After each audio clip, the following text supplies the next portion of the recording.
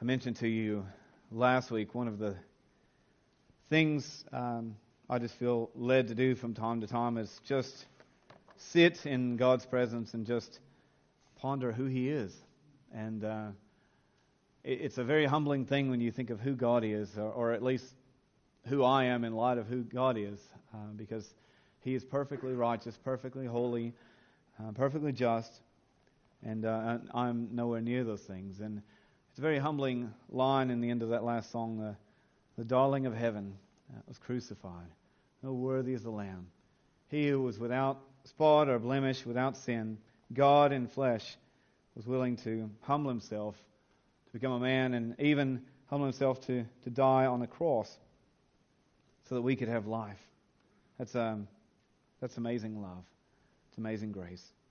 If you have your copy of Scripture, go ahead and turn with me to the book of 1 John. We're in 1 John chapter 3, looking at verses 11 to 24 this morning. I'll just recap just a little bit of our series on 1 John so far, for those of you who haven't been with us, and so we can kind of catch up a little bit. 1 John was written as each of these letters, 1 John, 2 John, and 3 John, were letters written by John, who was a disciple of Jesus, one of the apostles, a good friend of Jesus. He called himself the disciple whom Jesus loved. And he wrote John's Gospel and these three letters in the New Testament as well as Revelation. And 1 John in particular was written as a letter to individual Christians to combat especially the teachings of the Gnostics, which were prevalent at the time of the early church. Now, we've talked about over the last few weeks some of the beliefs of the Gnostics or Gnosticism. And the main things are that the Gnostics were teaching that God is a spirit, and therefore He is completely transcendent, distant even, detached from mankind. We can never have a relationship with God. He's not that sort of God. He is distant. He created the universe and then just kind of leaves it to play out. The only way, in fact, the Gnostics taught that we could get to know, or get even closer to God, close to God in any way, was through knowledge, which was the Greek word gnosis, which is where they get Gnosticism from. So they tried to get to know as much about God as they can and to know as much things as they can. And so they followed not only the Old Testament scriptures, but their own writings that the Gnostics wrote in order to keep knowing more. And there was that quest for knowledge. But they also taught that there is no way that Jesus was God's Son. And there's especially no way that Jesus was God in flesh, because God was only a spirit. And so there's no way that He could lower Himself to become like us or limited like us. And yet John, who walked with Jesus and talked with Jesus and knew Him well, as friend of Jesus, writes this letter to this early church, these new Christians in the faith, to say, no, let me tell you who Jesus really is and who Jesus was when He's walking. Let me tell you who Jesus is. He is the Son of God. He is God in flesh, and He has come to bring us salvation. And we can have a relationship with God through Jesus Christ because He has paid that price for us on the cross. And so we learn a little bit each week as we're working our way through 1 John in this great little letter, some challenges to get to know who Jesus is and to try to live like Him. And 1 John chapter 3, verse 11 to 24 is no different in that. Now, I don't always read such a longer passage, but I want to read this for us this morning because it's a great passage, and then we're going to work our way through some of it. So let me read for you in 1 John chapter 3, beginning verse 11. It says this: "For this is the message you heard from the beginning. We should love one another. Do not be like Cain, who belonged to the evil one and murdered his brother. And why did he murder him? Because his own actions were evil and his brothers were righteous. So do not be surprised, my brothers and sisters, if the world hates you. We know that we pass from death to life because we love each other. Anyone who does not love remains in death. Anyone who hates a brother or sister is a murderer, and you know that no murderer has eternal life residing in him. This is how we know what love is. Jesus Christ laid down His life for us, and we ought to lay down our lives for our brothers and sisters. If anyone has material possessions and sees a brother or sister in need, but has no pity on them, how can the love of God be in that person? Dear children, let us not love with words or speech, but with actions and in truth. This is how we know that we belong to the truth and how we set our hearts at rest in His presence. If our hearts condemn us, we know that God is greater than our hearts, and He knows everything. Dear friends, if our hearts do not condemn us, we have confidence before God and receive from Him anything we ask, because we keep His commands and we do what pleases Him. And this is His command, to believe in the name of His Son, Jesus Christ, and to love one another as He commanded us. The one who keeps God's commands lives in Him, and He in them. And this is how we know that He lives in us. We know it by the Spirit He gave us. Let's just pray. Dear Heavenly God, we thank You for the precious gift of Your Word. And we pray, Lord, that You lead us through it now. Teach us Your ways. Show us, Lord, Your love and grace, and challenge us as a church to love like You. In Jesus' name we pray. Amen. Now, those of you who have been with us throughout the series on 1 John will recognize John in this letter, especially, and even in his gospel, is very black and white on his imagery. When he's talking about the difference there should be between the Christian or the believer in Jesus Christ and those who don't know Christ. And so he uses imagery throughout all of his letter, like devil and God, dark and light, hate and love, murder and self-sacrifice. For John and for many of those in the early church, there was no sort of gray area in a Christian. It wasn't like you talk about how much you love God, but then that love is not evident in your life. He's saying, no, for a Christian, for a believer in Jesus Christ, His love transforms us. And so there should be a great difference between those who believe in Jesus Christ and the world who do not know Him. And John makes this point over and over in the letter, that there should be a clear difference in the life of a Christian compared to those who don't know Christ. It's like they've moved from darkness to light. It's like they've moved from death to life. And so we're challenged in this way too, to be loved by God and to accept His love and to be to lavish in that love. And we talked last week how great the love the Father has lavished on us, that we can be called sons and daughters of God. But we're to not only receive that love and accept that love that's been lavished on us, but we're to live out that love. And we begin in verses 11 to 15 with a challenge for us as God's church to say that Christians are called to love and not hate. Now, when I was growing up, I never put much emphasis on the word hate. I might actually even say, I hate watching golf, or I hate when it's cold and rainy. Maybe like today, I don't know. I hate. I don't mind the cold. I don't mind the rain, but the combination is just not good. So I hate the cold and rain. But when I moved to Australia, and when I married Lindy and into the family, I found out very quickly that hate is a word that you just never use. Hate is a strong word, much stronger than I'd ever put emphasis on it. Because Lindy's grandmother, who's a dear Christian lady who went on to be with the Lord before I was blessed to have known her, used to always say, you don't say the word hate, because to hate means you want to kill, you want that person dead, or you want, you're wanting to kill them. Now, I used to laugh at that to some extent, as I wasn't ever wishing that golf was dead or that the cold, rainy days were dead. But the context is exactly what John is mentioning here, and what Jesus taught. To hate someone is to have already committed murder in your heart, which is something which is quite prevalent in the world today. When people talk about even a dislike or I hate something, they mean they wish this thing didn't exist. They mean they wish this thing was done away with. And there's such hatred and animosity in the lives of those who don't know Christ. And the life of a believer should not be like that at all, but should be showing love, should be showing light, should be showing hope, and not hatred.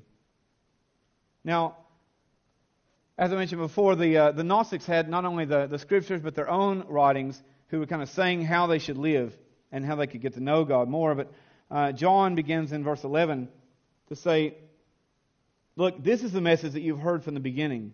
We should love one another. They were taught in their community that by the Gnostics, they could live kind of however they wanted, as long as they were trying to know more and more about God. And John says, no. What you've heard from the very beginning, what you heard from Jesus himself, and what you're hearing from us, the followers of Jesus, is that we are called to love. Anything else is hatred. Anything else is destructive. In verse 12 to 15 says, hatred always leads to separation, whereas love leads to unity and life. John brings out the Old Testament story of Cain and his brother Abel. He says, don't be like Cain, who belonged to the evil one and murdered his brother. Why did he murder him? Not because his brother had done wrong, but because his own actions were evil and his brothers were righteous. So don't be surprised if the world hates you. We know that we pass from death to life because we love each other. It's a powerful verse in verse 14. He's saying our natural self, our worldly self, our self without Christ, is filled with hatred. It's filled with darkness. It's void of any sort of light or hope or redemption or peace. And we know that we have been transformed. We know that we've been changed from darkness to light, from death to life, when we love one another. Because our natural self looks after self, looks after our own interests, doesn't care about the interests of others, doesn't care about the welfare of others. Our natural self can be selfish, can be jealous, can be proud. But God shows us love. God shows us grace. Now, in verse 12, Cain is used to kind of represent the world, who responds out of hatred, and he kills his brother, not because he had done any wrong, but because he was jealous of his brother Abel, who was more righteous than he was. And then he says, don't be surprised when the world doesn't understand you. Don't be surprised when the world hates you because of the righteousness, because of the life you live. Because you're living life by a different sort of standard. They didn't understand Christ, and they often hated Him. Jesus teaches us actually in John's Gospel, and you see a lot of parallels between this letter and John's Gospel. Jesus teaches us over and over in John's Gospel that this is the way it's going to happen. The world are not going to understand this sort of love. The world are not going to understand this sort of righteous living. Jesus taught this in John 15, verse 18 and 19, and also in verse 25. In John chapter 16, verse 1, and John 17, 14. Jesus says, the world are going to hate those who follow Him. The world are not going to understand this sort of love. And it's actually interesting, in verses 13 and 14, there's the Greek word hemeis, which actually is the challenge, not don't be surprised when the world hates you, but actually let the world hate you. Because what flows from that is love shines even brighter when the hate comes through. When the darkness seems to kind of pour in, the light seems even brighter. Now, I don't know how many of you have been caving or spelunking, I guess you can say, but I used to love as a kid going through some caves a few hours away from my house in Kentucky. And I remember as probably a 10-year-old boy going into this cave, and we went into kind of this deepest, darkest place, and when I was a child, it felt like we'd been walking for miles and miles or kilometers and kilometers. I'm sure we probably hadn't, but anyway, we'd gone far away from where you could see any sort of light. And I remember as we got deep down in this bottom cavern, the caving guide brought us all to the center, and we all kind of huddled there together. And he said, now everyone turn off your torches. And when we did, you literally couldn't see the hand in front of your face. You couldn't see the person who you knew was right there or right there. You couldn't see and there were places around where if you had walked over there, you would drop off the edge. Now, hopefully nowadays they don't even take kids on those sort of caving things. Now there's too many safety things. This is back in the day when no one had any regulations. We just, led kids into deep caves where there were dark caverns to drop into.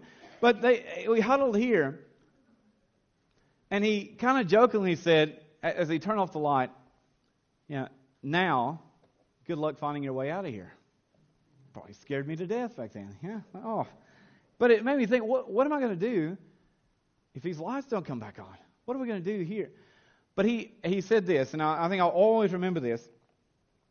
He said that there are some caves in Mammoth Cave which are so huge, like they're several hundred meters at least in length. And he said you could have the smallest little torch, like a light that may kind of light your keyhole on your rings, on your keys. And he said this tiny little light, and he said you can actually see it hundreds of meters away in this sort of darkness, because it's absolutely so dark. And he said it lights up the walls, and it lights up. We live in light all the time. We're so close to the city. You can still see the lights of the city from here.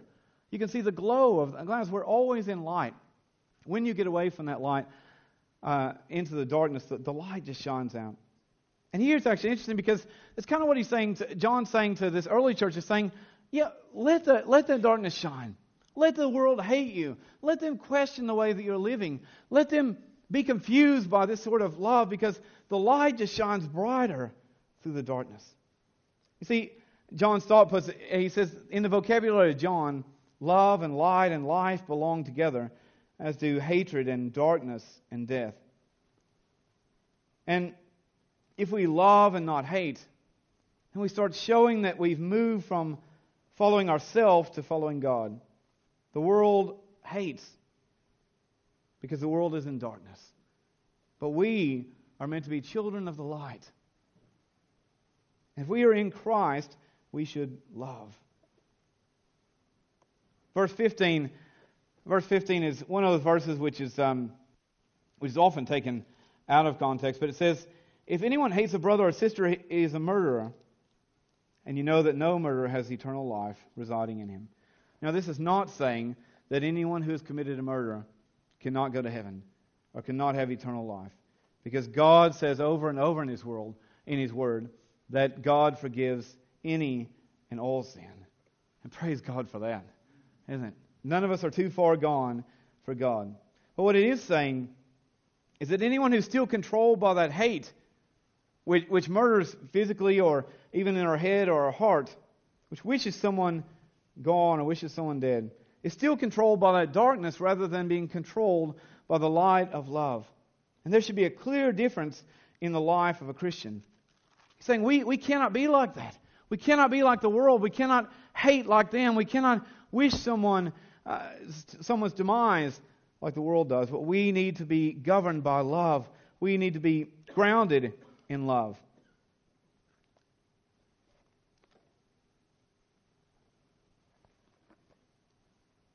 Verse 16 goes into how we're called to let the light of love shine, and how that should look in our life. I just want to read verses 16 to 18. It says, this is how we know that what love is. Jesus Christ laid down His life for us, and we ought to lay down our lives for our brothers and sisters. If anyone has material possessions and sees a brother or sister in need, but has no pity on them, how can the love of God be in that person? Dear children, let us not love with words or speech, but with actions and in truth. What a great challenge, isn't it? Verse 18 especially. Man, I love that. I don't know if you're a Bible marker. Some people say you should never do that. I do that, so I'll just ask your forgiveness for that. But it's one of those verses that I always have highlighted and underlined. Dear children, do not let us love with just words or speech, but with actions and in truth. God challenges us here to love and to let that light shine, saying that love is sacrifice. And we know what love is because Jesus Christ paid His own life for us. And therefore we should lay our life down for others. Now there are very few times when someone is called to literally lay their life on the line for another. But we're called to be willing to give ourselves for others and to live a life. Love is not only sacrifice, but love is selflessness. And verse 17 challenges us, if we have anything, give it to others. If we have material possessions, care for others. If we see that we have plenty and others have need, we have to give and we have to care. It should be just a natural outflowing of the love that we receive from God. For love is sacrifice and love is selflessness. I read in the commentary this week that love is the willingness to surrender that which has value for our own life to enrich the life of another. I like that. Love is a willingness to give up what means something to us to enrich the life of some others. And love is service. It doesn't mean anything if we stand up here and we sing song after song after song about our love for God and how much we love our neighbors if we're not living it. And if it's not evident in our marriages, if it's not evident in our family life, if it's not evident in our workplaces, if it's not evident when we're at the shops, if it's not evident when we're in the club or wherever we are during the week, this love should be lived out. We should be meeting the needs of our neighbors. We should be caring for one another. The love should just be giving and giving and lighting and lighting and lighting the darkness. We are called to let the light of love shine out.